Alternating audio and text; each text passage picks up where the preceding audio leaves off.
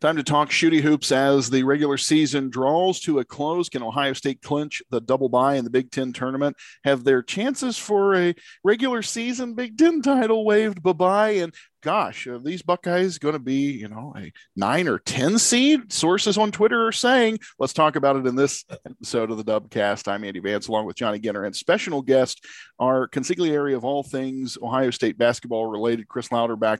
Chris, I have to say up front, because people might take this too seriously, I was being facetious in my last little tease there about this team being a 9 or 10 seed, but I want to start with the reality that Ohio State basketball fandom is very, very different from Ohio State football fandom. Can you explain what the hell is wrong with us as a fan base when it comes to observing basketball relative to our obscenely high expectations for football, and what maybe our expectations should be as fans of the local basketball team?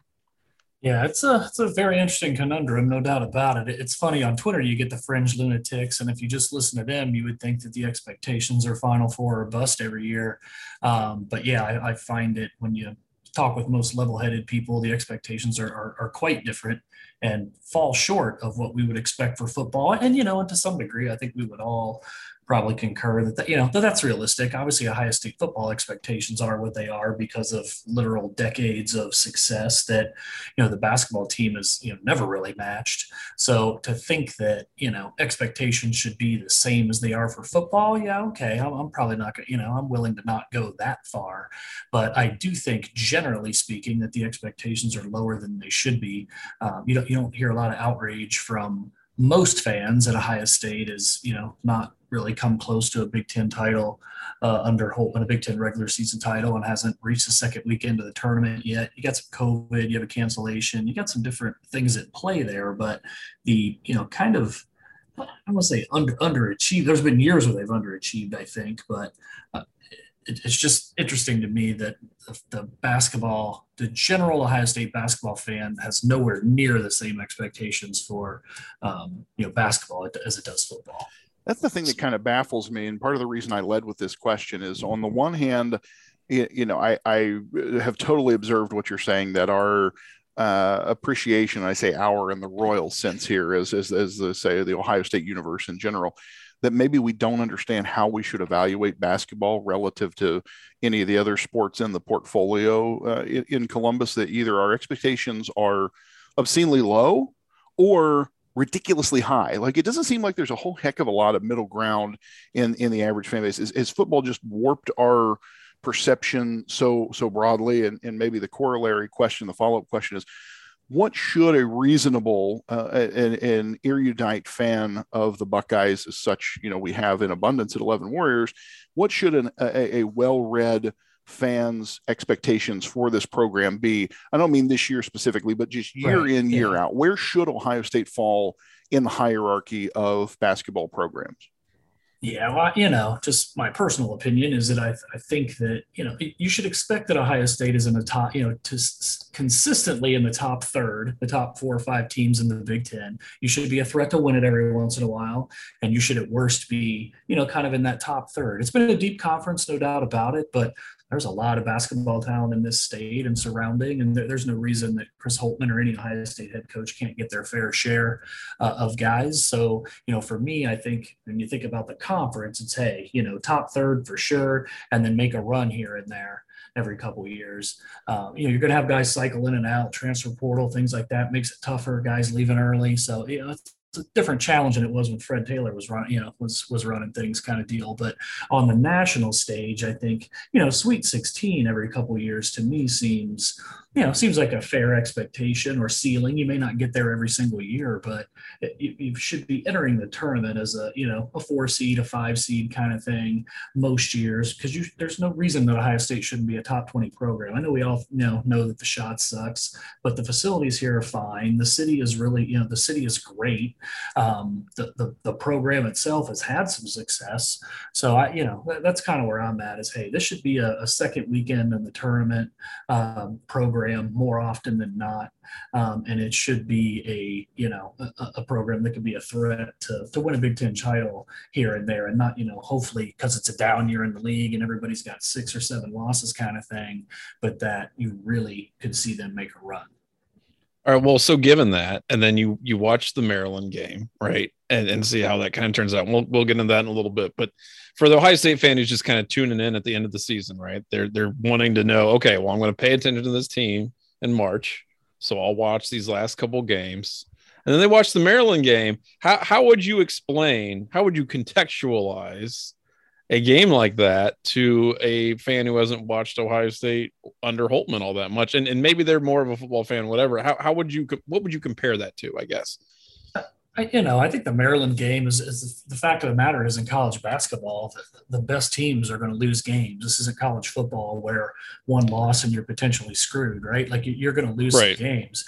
So, so are you saying that teams like blow leads? That's a common thing. Like, I don't think it's as common as Chris Holtman would lead you to believe. I think that, and I think Coach Holtman is a super nice guy. He's been gracious to us. Like I'm a fan of him as a person, and I think he's a decent coach. But yeah, every time they lose, it's, hey, here's the 100 reasons that are, why it happened kind of thing. And sometimes you just get beat. But it's funny because the Maryland loss obviously was painful because Ohio State put themselves in position to potentially, grab a share of the Big Ten title after beating Illinois last Thursday night. Right. But, nobody really, I don't want to say nobody, they were underdogs in that game. And I think most people, probably felt like it was definitely an upset that Ohio State won. If Ohio State's, really competitive in that game, but loses at the wire, fans probably aren't too angsty about it. And then they go and beat Maryland, if they go and beat Maryland, it's like, okay, yeah, that's about what we expected. But because it was the inverse of that, you get kind of greedy because they beat Illinois and it's like, well, hell, they should have no problem with Maryland. And they kind of fell flat on their face in that one. So it's, just kind of how college basketball rolls. But I mean, gosh, that game was frustrating on so many levels. You actually hit it early in Slack about Johnny, about, the offensive rebounding or just rebounding in general. And I said at the time, well, Maryland's shooting like 55%. If they come back to earth, maybe those numbers on the boards will. But what ended up happening is in the second half, the offensive rebounding from Maryland, Ohio State could just not compete at all. I think the second chance points in the second half were 15-2. And you throw that in a blender with, Ohio State turning it over like crazy and losing the points off turnover battle 18-7. And you've got yourself an inexcusable loss. I mean, it's not like they lost at the buzzer. They got dominated by a team that isn't really any good. I mean, like I said, Chris will tell you how great they are and where they were preseason and this, that, and the other. That's not a very good basketball team. They played good yesterday, but that is not a great team. And to come in flat like that, I don't care how many games you've played recently, that was a tough pill to swallow when he was really had a chance to sniff his first Big Ten regular season crown since he's been here, and it went out the window in pretty painful fashion. The thing that game I think really highlighted was the extent to which Ohio State relies on EJ Liddell and increasingly in the last month Malachi Branham. When you've got those two guys going for 7 of 23, I think 1 for 11 from distance, you lose by 15. It really highlights that if those two guys are having an off night or at least not just shooting the lights out like it seemed like one or the other of them had been recently, this team doesn't have an answer offensively. There's the third shooter. What's the third shooter? Kyle Young. Well, in fairness, it was supposed to be Justice Suing, and again, I'm the last one to be a Holtman apologist, but you should have had a third scorer on this roster. All of a sudden, you don't. If you're talking about 4 scorer and you're trying to figure out if it's Kyle Young one night, Zed Key one night, Jamari Wheeler one night, that's a totally different scenario. Because you're right. I mean, I think, like you said, as Ohio State goes, as Liddell and Branham go, and that's the case for a lot of teams. Right. I think where things really get magnified for them is when you get in that that 3 and 4 hole. It's like, oh gosh, who the heck is it going to be? Mm-hmm. Well, and in this case, I mean, I was floored by how bad the shooting was in general. And I'm, looking at the stats right now, and you just said, and, EJ and Malachi were 7 for 23, but then you add, Gene Brown getting in there 1 for 6. Zed was 0 for 4 from the field. Yikes. Like I mean, yes, Jamari was 4 for 5 and looked pretty good. Kyle Young had a pretty good game, like Russell. But when you've got that starter, that contribution from your starters being that poor, I don't know what you can do, even on the boards, whatever else, to crawl back from that. That is just piss poor shooting. And I don't know I don't know that I've seen that kind of performance from those guys all season. That's terrible. Yeah, that's a team that's actually shot well this year. Shot over 50% in many games. And like I say, if you're not shooting well, you're going to be in big trouble, especially if you're getting killed on. If you're really getting hurt on the offensive glass and you're turning it over. So yeah, all those things go into a stew, and that was just a really flat performance. And like I said, I know they played a bunch of games, and in a fairly compressed time frame, but man, when you got so much on the line like that, I know that team had to be just disappointed as the fans were. And you think you talk about maybe fatigue. I know Holtman talked about it after the game. Fatigue, caught up with these guys a little bit. I do think it's really interesting that what you heard Holtman talking about over the last week or so was that, or maybe even a little bit further back, was worried about Branham hitting the wall, right? He's the true freshman. He's the one whose role has increased as the years gone on. But EJ, what kind of wall is he hitting? Because he's only been, I was looking up some numbers today, he was Ohio State's leading scorer in just 4 of the last 10 games and 0 of the last 4. Now that coincides with Branham, going off, don't get me wrong, but and over the last 7 games, he only shot over 50% in one of those games. And then from 3-point land over the last 7 games, you're talking about 7 of 24 for 29% when he was shooting 38% coming into the season. So, that some of that has been disguised because Branham had been playing so well. You hadn't really noticed it so much with EJ, but as clearly the go-to number 1 option on this team, he has not been at his best, going back to really the Rutgers loss, and they need for him to pick it back up and kind of be that all-world guy that they need if they're gonna make a run in either tournament here down the stretch. Seemed like kind of a really weird sequence of events for the team in general, playing that compressed schedule you talked about. Liddell was in the hospital with the flu at some point. Yeah. Again, you really don't like to push out the excuses, particularly against a team like Maryland. That should have been trot out whatever lineup you want and win that game kind of scenario, as you noted, with everything on the line. But man, it just feels like there's been a really weird sequence of things that have happened to this team, from the COVID layoffs, they're over the holidays and into January, to then shoving all these games in a 2-week period, and star guy having a flu game. Oddly enough, his flu game and the Illinois game was pretty good, and then it was the Maryland game that kind of ended up being a stinker. I mean, is the momentum in the wrong column here, or do you anticipate they're going to bounce back from this and hit March in stride? Yeah, that's a great question. I do think having Nebraska, on Tuesday will be a good thing. Again, Holtman today is talking about how great Nebraska's playing, but I mean, this is a bottom feeder in the Big Ten that you've got to beat at home, period, end of conversation, right? So even if the Big Ten regular season championship is out the door, which it most likely is, you're still playing for a double bye. So I would hope that they look at Tuesday night as an opportunity to get back on track, setting the stage for what's going to be, a couple of bangers with Michigan State and Michigan to close it out. So I think that, I thought it was interesting. You heard Holtman hinting the other day, because he knows. I mean, we had him on the 11 Warriors radio hour last week, and the first question I asked him was, hey, thinking about a deep run in the Big Ten tournament versus trying to make the second weekend, because you haven't been able to achieve that yet. Do you think about one versus the other from an importance factor kind of thing? And he was like, he went through all the reasons why they've struggled with Oral Roberts and this, that, and the other. But the fact of the matter is that I think he does hear that he has not made a Sweet 16 here, or reached the second weekend of the tournament, and I think that weighs more heavily on him than he would want anybody to believe. So this week, when you think about Nebraska and Michigan State, not that Zed Key is like the ultimate game changer, but with his ankle, you heard him post game saying, hey, we got to think about the rest of the season kind of thing, because he's thinking about last year when he didn't have Kyle Young and the team was banged up, and that they really weren't at full strength when things went real bad real quick. So I'm even wondering at this point, like, he absolutely wants to get the double bye, don't get me wrong, but at what cost will he do that to potentially jeopardize being as healthy as he can possibly be in the NCAA tournament, knowing that that's where most of his, that's what most of his critics are pointing to.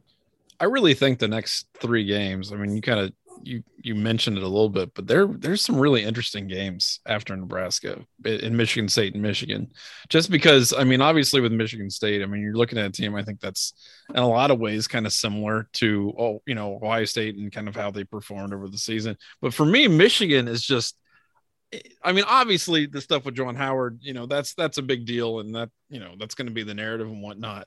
But, we talk about underperforming and things like that. And I don't know. I feel like that last game is going to be so critical for both teams going into March and trying to, I mean, who knows if Michigan is even going to have a future in March, but like, I don't know, man. It feels like these last 3 games are really, really important in a way that they aren't typically that important at the end of the season or the end of the regular season in most years. I don't know. I mean, to me, I feel like they've got to win at least 2 of these last 3 for me to feel good about both the Big Ten tournament and NCAA tournament.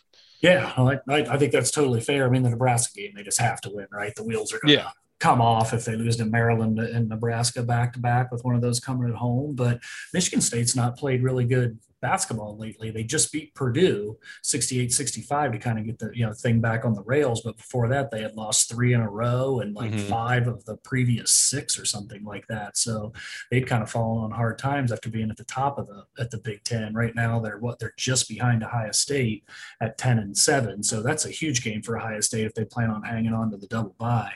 They absolutely need to beat a Michigan State team that also has to go to Michigan before their season is over.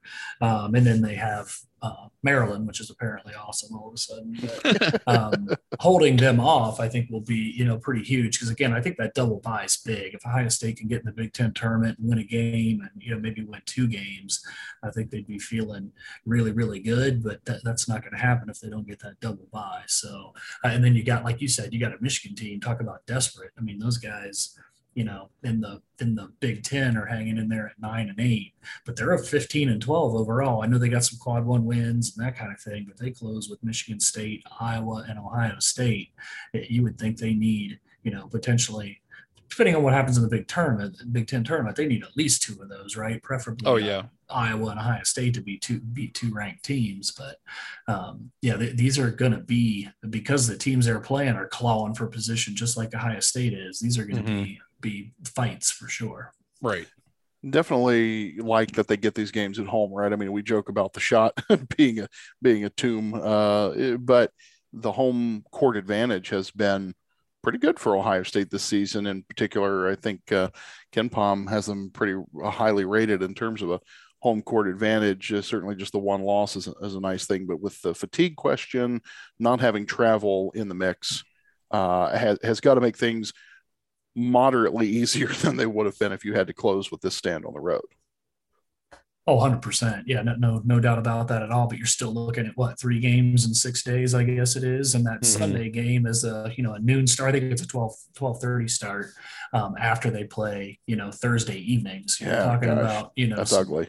Quick bounce back. You'd rather have that game at home than on the road for sure. But it's a bit of a bit of a grinder. I mean, you guys know me. Like I said, I like Holtman, but I also think that we hear a little bit too much, excuse making from time to time. But they have, because of the schedule with the Iowa and Nebraska cancellations, like you guys called out earlier, it's really made them play a lot of games in a real short time frame. And that is a tough task, especially in this league where any road game clearly is a tough one. Yeah, Johnny and I talked about that a few weeks ago on the show when those games were rescheduled, that, man, this seemed like it could be an area of concern, and it's certainly borne out that way. One thing I'm curious about, Chris, when you look at not just this team in general, but as you've watched the past couple of years and not being able to get to that second weekend of the tournament or not being able to bring home a conference crown, that sort of thing, I agree with you. I think Holtman, certainly when you compare him to the likes of Juwan Howard or Brad Underwood or some of the other hotheads in the conference, you like that your coach isn't a big jackass.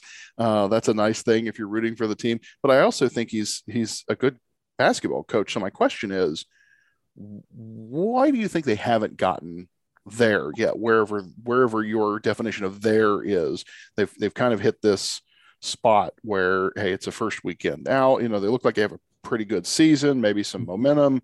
What's missing or what isn't clicking yet for this squad? Is it just a series of unfortunate events, or is there some piece of the secret sauce that hasn't quite come together yet? Yeah, it's pretty complex question for sure. There's not just one magic bullet in there. I think that, I like things simple, Chris. Yes or no answers, black and white. That's why we brought you on, right? Like to ask the tough ones, because it's been puzzling me trying to figure it out. Like, because you can't just point to one thing and be like, oh gosh, if they do this, pluh. Right.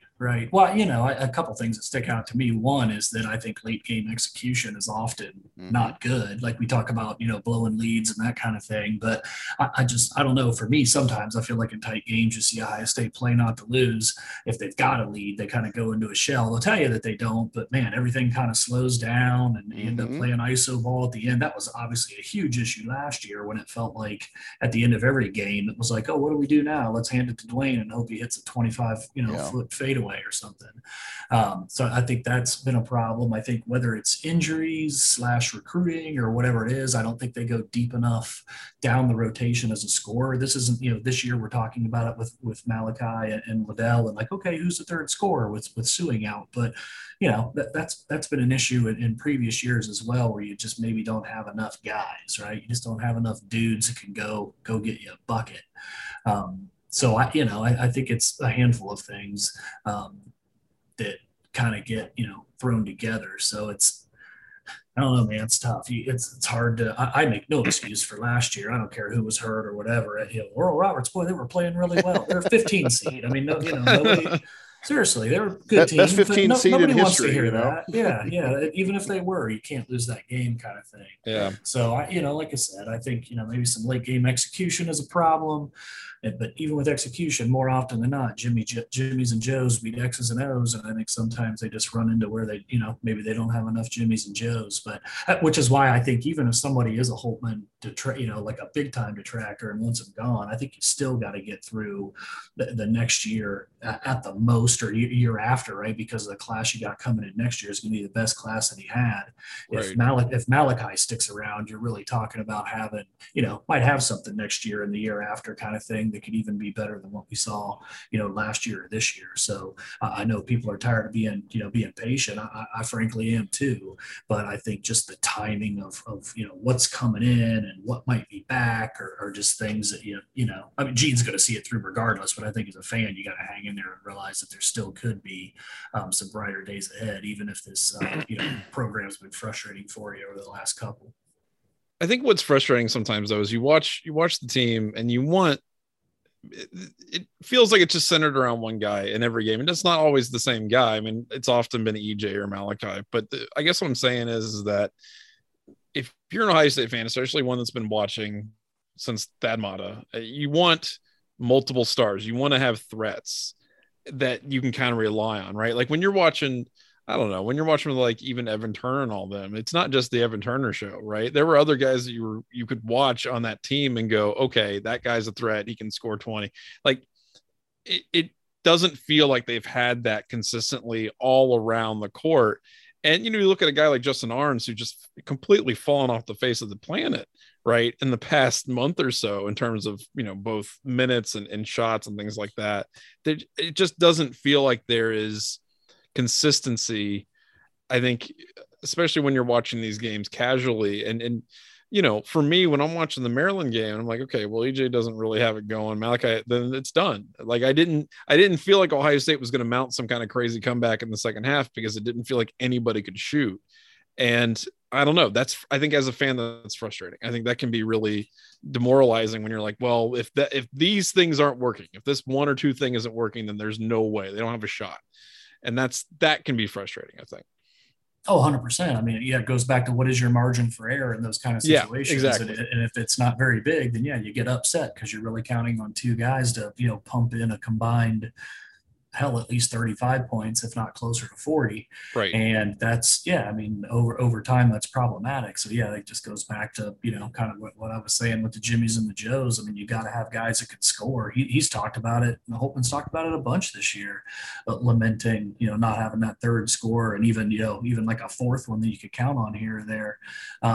There's no real established pecking order after that. And again, Suing, would have picked up one of those spots, but you're still like, okay, Jamari Wheeler some nights is, playing pretty well. Other nights you have no idea. Arns, like you said, is pretty much just not even a guy anymore. Russell's pretty much taken all his meaningful minutes and doing some things here or there. Gene's in because he's long and he can defend a little bit and whatever, but obviously he's still hot and cold. I will say he is way better than he was last year when we got the ball in his hands. It looked like it was a hot potato, right? He needed to get rid of it. It seemed like he didn't want it.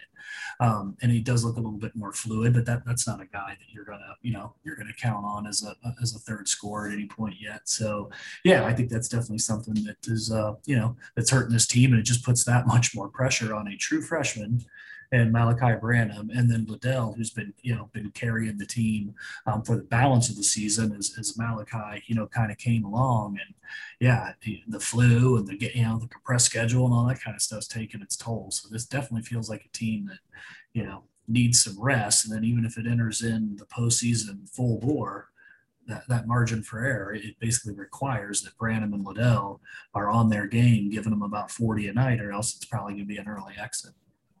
Talked about Branham quite a bit for obvious reasons. He's Big Ten Freshman of the Week again, and he's just really come on like a house of fire.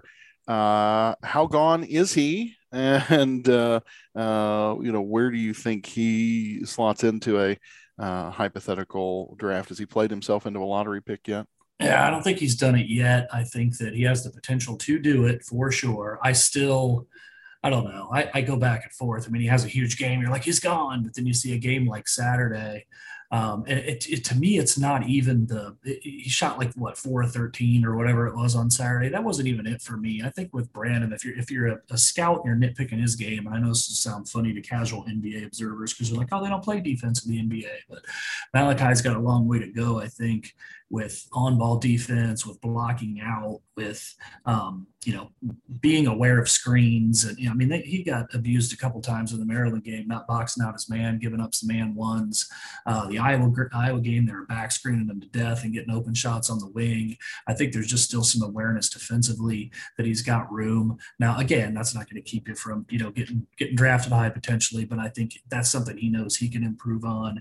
And then I think at the offensive end, we've seen it. I think he's gotten much stronger with the ball as the year has gone on. He's a 3-level scorer. I mean, there isn't much that he can't do offensively. So he could come out this year and would probably, even if he was late first, even if he played himself in a late first round or something,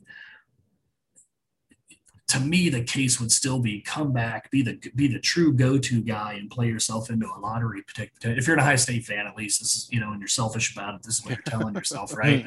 But what could happen, I think that would be good for Ohio State fans, if he plays himself into a lottery pick this year, that probably means Ohio State went pretty far in March Madness, right? Because he was, just going bonkers with Liddell and keying this team on a run. And if that happens, I don't know about you guys, I would trade even a Final Four for Branham being gone, just because of the momentum that would give for the program and recruiting. And guys are going to go. It's next man up kind of thing. If if they just get to the Sweet 16 and lose or something, and he goes, that'd probably sting a little bit more. But I don't know. I think I heard him saying the other day, he was talking to Dave Holmes on WBNS, and it was like, that's the goal, is to play basketball for money, which of course it is. But I don't know. How dare he acknowledge that? Yeah. How dare he? But not for the love of the game. Jeez. Maybe he makes more money if he comes back as a lottery pick. Right now, I do think it's a little bit more 50-50. Time will tell, Krulik special, then I think he's definitely gone. Like, people were thinking after the Illinois game. Right. Yeah, it's going to be interesting to see, what the rest of his season looks like. And I'm with you. You'd trade. You would trade one in the hand is worth two in the bush, as it were. So I'd trade performance now for potential later. Let's pretend he has that kind of run and plays himself into, going to the draft, and he and Liddell are bye-bye. Thank you for your contributions. What's this team look like a year from now? Yeah, it'll definitely make it a lot more interesting, right? I mean, you do have some, you do got some big time guys coming in. Bruce Thornton at point jumps out. That's a guy. Roddy Gale's, another guy. It's a shooting guard that they're, these are top 60 players in the class. Felix Akbara, a true center coming in, 6'11", 210, top 50 prospect in 24/7. And then Bryce Sensabaugh is number 61 nationally. So you got four guys coming in that are essentially top 60 players next year. And then Bowen Hardman's kind of that, 3-point guy. It's a 3-star, more on the fringe, but that in and of itself definitely gives them, some pieces next year. Cause I mean, we saw it with Brandon. True freshmen can play. They may not necessarily all be freshman of the year in the Big Ten type material, but they can play. And then you're still going to have, obviously Malachi, if he comes back, everything will go through him, but Michi's back, Gene Brown's back, Zed Key's back. I think that's the main core that would be back. I think Suing potentially, depending on what he wants to do, has an opportunity to come back. So they're going to have some guys. And when you think about the transfer portal and all that kind of stuff, who the hell knows, right? I mean, anything could happen. I was holding out hope they were going to get Marcus Carr last year for about 10 minutes before he went to Texas. So. If this team enters it next year without Branham and out Liddell, you got to think on the transfer market, there could be a legit scorer that's like, whoa, they got a lot of other pieces. I can come in there and be the guy. Kind of like, like I said, was hoping maybe a Marcus Carr would do when Ohio State was looking for a point guard. Obviously, Holtman was looking for a defensive first guy. But I mean, if Carr fell into his lap, I have a feeling he probably would have taken him. But, the cupboard won't be completely bare next year, but I'm sure Holtman was thinking he was going to get at least 2 years out of Brandon. Well, we'll see. I mean, I agree with you, by the way. I would definitely, for the sake of the momentum of the program in general, I mean, if he balls out and they get to the Final Four, go get your money, young man. I'm totally cool with that. Because I was thinking about all this, like, we look at the expectations of the program, and I think they are based on Thad Matta's best years, right? Where you really are looking at, I'm not even just talking about like 06, but that whole run he had where Ohio State's winning like 4 out of 5 Big Ten championships or whatever it was. That's unreasonable. I don't think that's something that can really easily be replicated. But I also think that if you're not super locked into basketball, that's what you want to see. And I want to see Holtman and this team be successful because there's a lot to like about it. I mean, and not just in terms of, entertaining basketball, but just a lot of likable dudes. So I would be 100% cool with that. And maybe that's the evolution of the program where you have to have maybe a guy who could potentially be one and done because he's so good, and then just kind of adjust to that. So I'm okay with a situation like that. I would be fine with that scenario. Yeah, well, like I said, I think Holtman probably would too as well, right? Yeah. As much as he'd like to have him next year, I think he would. It's funny because I don't think he's living and dying by critics, but I also think that of all the coaches I can think of, I do think he's more cognizant of how he's perceived and more interested in how he's perceived, whether it's looking on Twitter and reading stuff, or looking on websites and seeing what's out there. I'm not even saying that's right or wrong, but I get the sense he's maybe reads more of that stuff than he would tell you when Keels and Stokes are asking about things on the Monday Coaches Show. Well, in that case, Coach, lots of love from the 11 Dubcast. Feel free to come on the show anytime in the event that you are listening to this. He's so gracious. If he heard it, he probably would. I mean, I've talked to him on DM, and it's like, hey, I want to have you on the show sometime. Okay, I ask him, and he's like, oh, yeah. I mean, literally 3 days later, while they're in Champaign getting ready for the biggest game of the year, yeah, I'll hops on at 9:30 at night. I mean, class dude all the way. I never say anything bad about him as a person, for sure. And I'm sure he's a great leader of these kids, by extension. Yeah, and as I said earlier, particularly after you watch the antics of some of the other Big Ten coaches, not hard to be a fan of Ohio State's current head coach. Chris Lauderback, thank you for coming on the program. We've been trying to get you on for a few weeks, and I'm glad the stars finally aligned because you like having, when we have Kyle Jones to talk on about basketball, football X's and O's. I learn something every time you come on the program, and I'm thankful to have the chance to pick your brain and talk shop a little bit. So we'll do this again as the postseason rolls on somewhere between the Big Ten and NCAA tournament. So until then, thanks for joining us on the Dubcast. Thanks, boys. Appreciate it as always. All right, Johnny, great segment, and let's keep the fun on rolling with my second favorite segment, other than having experts like Chris or Kyle on, and that is Ask Us Anything. Good time to remind you that Ask Us Anything is brought to you by the dry goods store at 11warriors.com.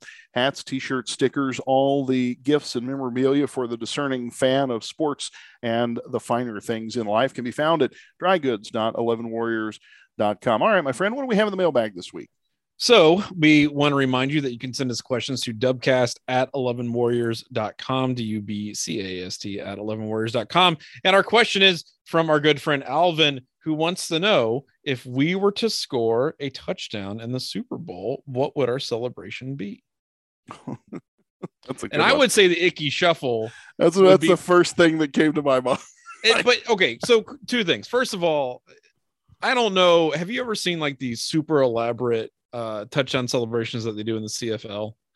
Oh, I don't know about the CFL ones. I was also thinking about the super elaborate ones from the championship game in the classic film Varsity Blues. They're similar. They're very similar to that. I would say they're comparable. I would say those two things are very comparable.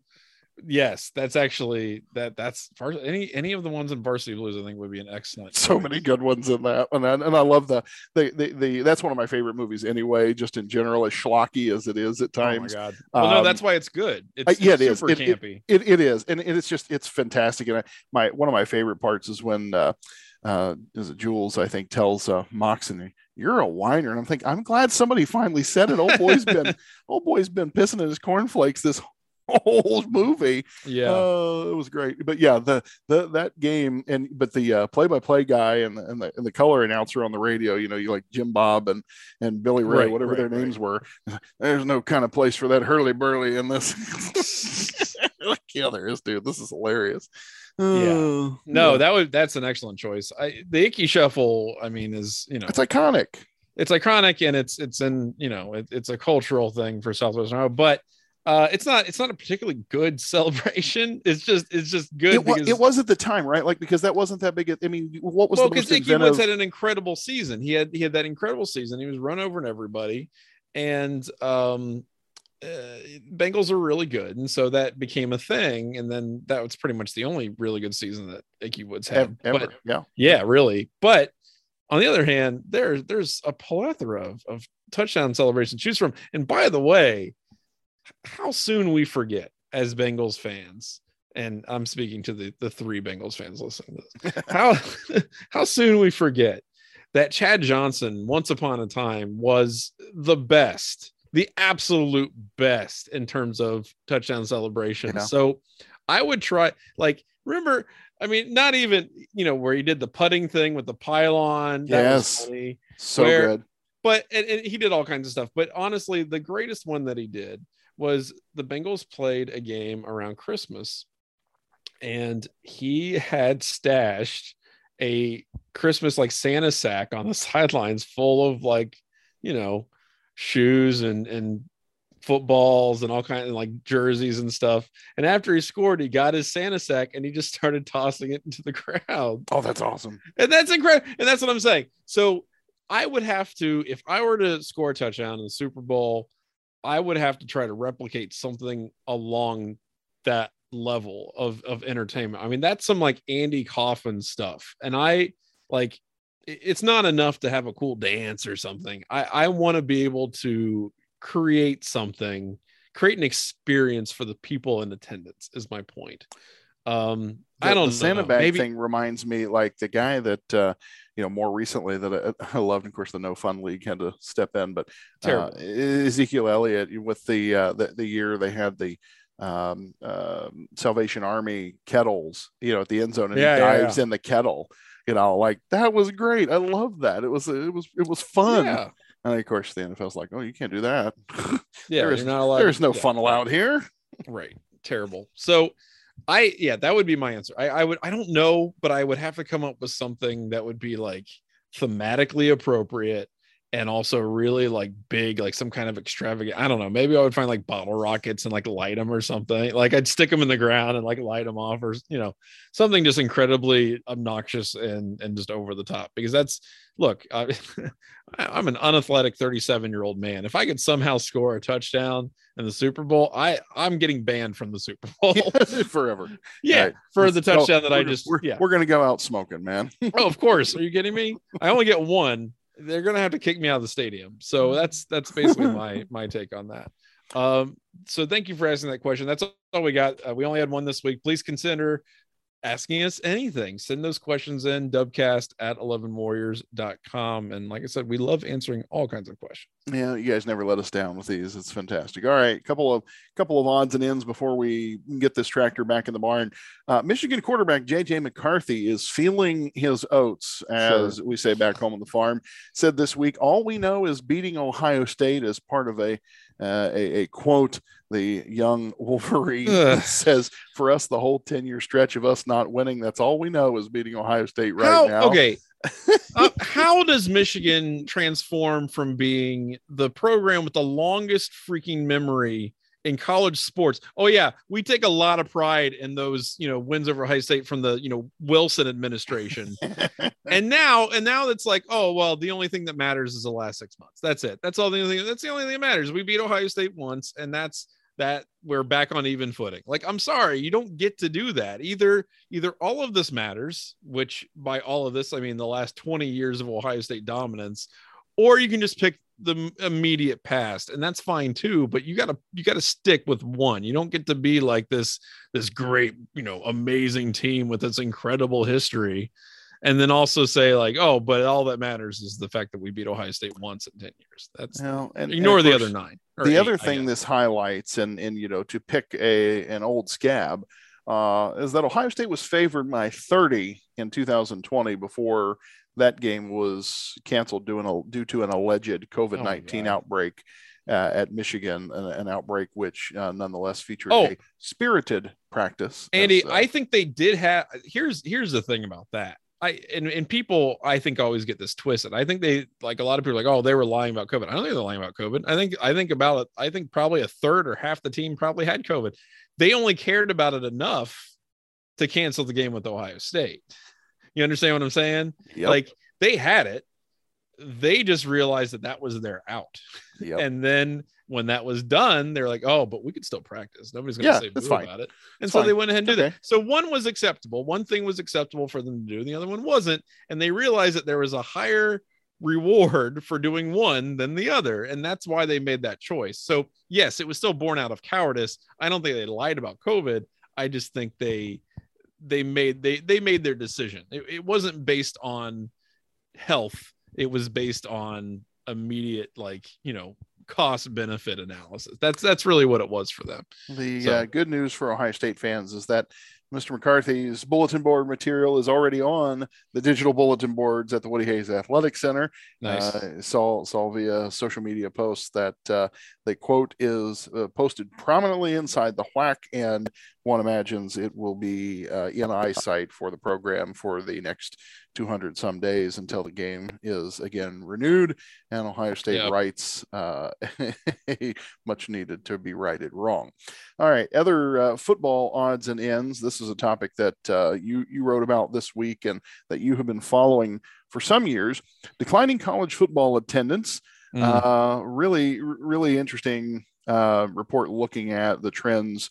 And you and I have talked about this on the program before, that Ohio State is not immune to this. But when you looked at this multi-year report coming out this week, you kind of give us the gist of what you wrote about and Sure. what you see as the state of college football attendance, and will these trends continue into 2022 and beyond? Is there any hope for getting fans back in the stands, so to speak? Well, so Dennis Dodd wrote this for CBS, and he kind of looked at the overall attendance issues that college football has had, and he did accept 20. I mean, people are like, oh, well, COVID. He tried to account for that as much as he could.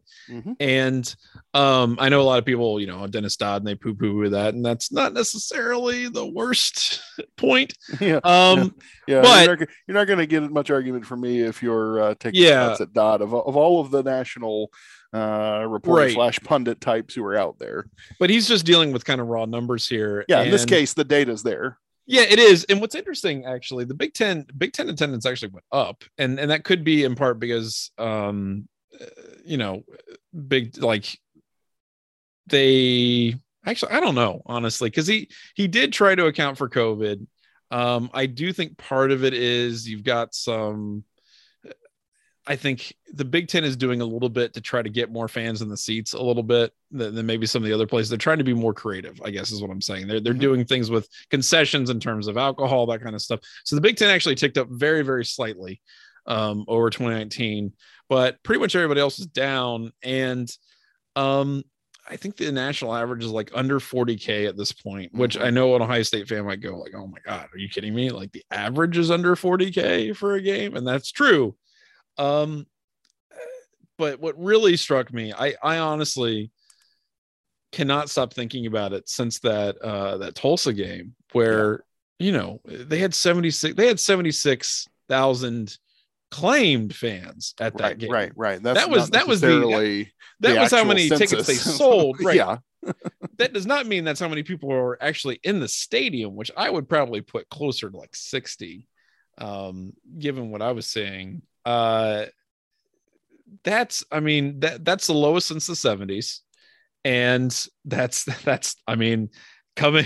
Remember, in the 70s, they didn't have the permanent South stands, that's a long time ago. After a lot of improvements and seating additions to the shoe. So for that to be the case, that's kind of profound. And I don't think it's going to reverse at all. I think you're just going to kind of see those trends continue. And, you had some really huge games that they did not sell out. Yeah. In fact, I think Ohio State really only got above capacity. I mean, it was like for their home games, I think it was just over half of their games they were at capacity, or over 100,000, and a lot of them were below 100,000. And that's the new reality. That's pretty much where they're at. And I've been telling people this for years to get ready for this. You might see a Michigan game this coming season, although maybe not, given that, Michigan beat the hell out of Ohio State, that, it's a revenge game. So that could change the equation, but sooner or later, you're going to see a Michigan game at Ohio Stadium where there are empty seats in the stands. And that is going to blow some people's minds. I don't think it'll happen this year just because of the, the way the situation is, but yeah, I don't know. I think it's coming. And again, it's not because of the product on the field, which is still amazing. It's how people are consuming the sport. And that's going to be a reality for people that they're going to have to realize and deal with. And one of the challenges, I think, for a program like Ohio State is, the first thing that comes to my mind is, okay, you need to rip out some of those seats and create a better experience with, the physical seating in the stadium. The problem is that, that would also suggest a more expensive experience, and it's hard to imagine Ohio State tickets getting more expensive. So it feels like the things that I might think of to make a better in-stadium experience would actually exacerbate the attendance issue, because it would drive up cost. Fewer seats, better amenities suggest higher per ticket cost. Higher per ticket cost, going to mean fewer people willing to pay the money. So it becomes a weird sort of circular problem. I don't know that I have a great set of answers, but I agree with you. I don't think the trends are reversing anytime soon. And on the other hand, I'm glad to see that, as you noted in your article, the power brokers are now talking about it, at least, and maybe we'll take fan concerns a little more seriously, and try to come up with an overall better in-arena experience, so to speak. Yeah, well, and we'll see what Ohio State does. I mean, they're coming up on the 100th anniversary of the shoe, so maybe that will be the impetus to do some stuff in addition to the declining attendance. Let's finish this thing up with one last topic of sort of a fun one. Former Ohio State players Johnny Dixon and Mike Weber were selected in the USFL draft. Are you on the USFL hype train? Is the XFL coming back or not? I'm a little unclear on the status of that one. But are you on the USFL hype train and ready to see Weber and Dixon go out there and play their way into? No, okay, all right. No. I don't know. I mean, I will say it was kind of funny watching Matt McGloin play, and I guess the XFL or whatever it was. You're like, oh yeah, I know who Matt McGloin is. But that's like the extent of it. Like, I'm not really watching it for quality football because it's not going to be. If I'm going to watch the B team, I'll bring back what I mentioned earlier in the Dubcast. I'll watch the CFL. I'll see how the Canadians are doing. And that's at least got, extra little juice of being Canadian. That's kind of interesting. But yeah, seeing dudes who couldn't make an NFL roster kind of run around, I'm good. We're good. Yeah. Last thing I'll share before we close this thing up, Big Ten Championship pre-seeds announced this week for wrestling as we roll into the postseason in that sport. The Big Ten tournament will be this weekend in Lincoln. The Buckeyes got 2 number 1 overall seeds. 149-pounder Sammy Sasso, who is number 2 overall in the country, and number 1 seed Carson Karchler is number 4 overall at 165 pounds in the latest rankings. Really good seed for Malik Heinzelman at 125, coming in at a number 4 seed. Caleb Romero at 184 with a number 3 seed. So Buckeyes seeded relatively well, at least their heavy hitters. You had Ethan Smith coming in at a number 5. I thought he might be up to a number 4 seed, but those 5 guys in good position to do well in the Big Ten tournament. So we'll have some coverage of that this weekend, and we'll talk about that and everything else Ohio State related next week on the Dubcast. Until then, I'm Andy. I'm Johnny. We'll see you on the 11 Dubcast.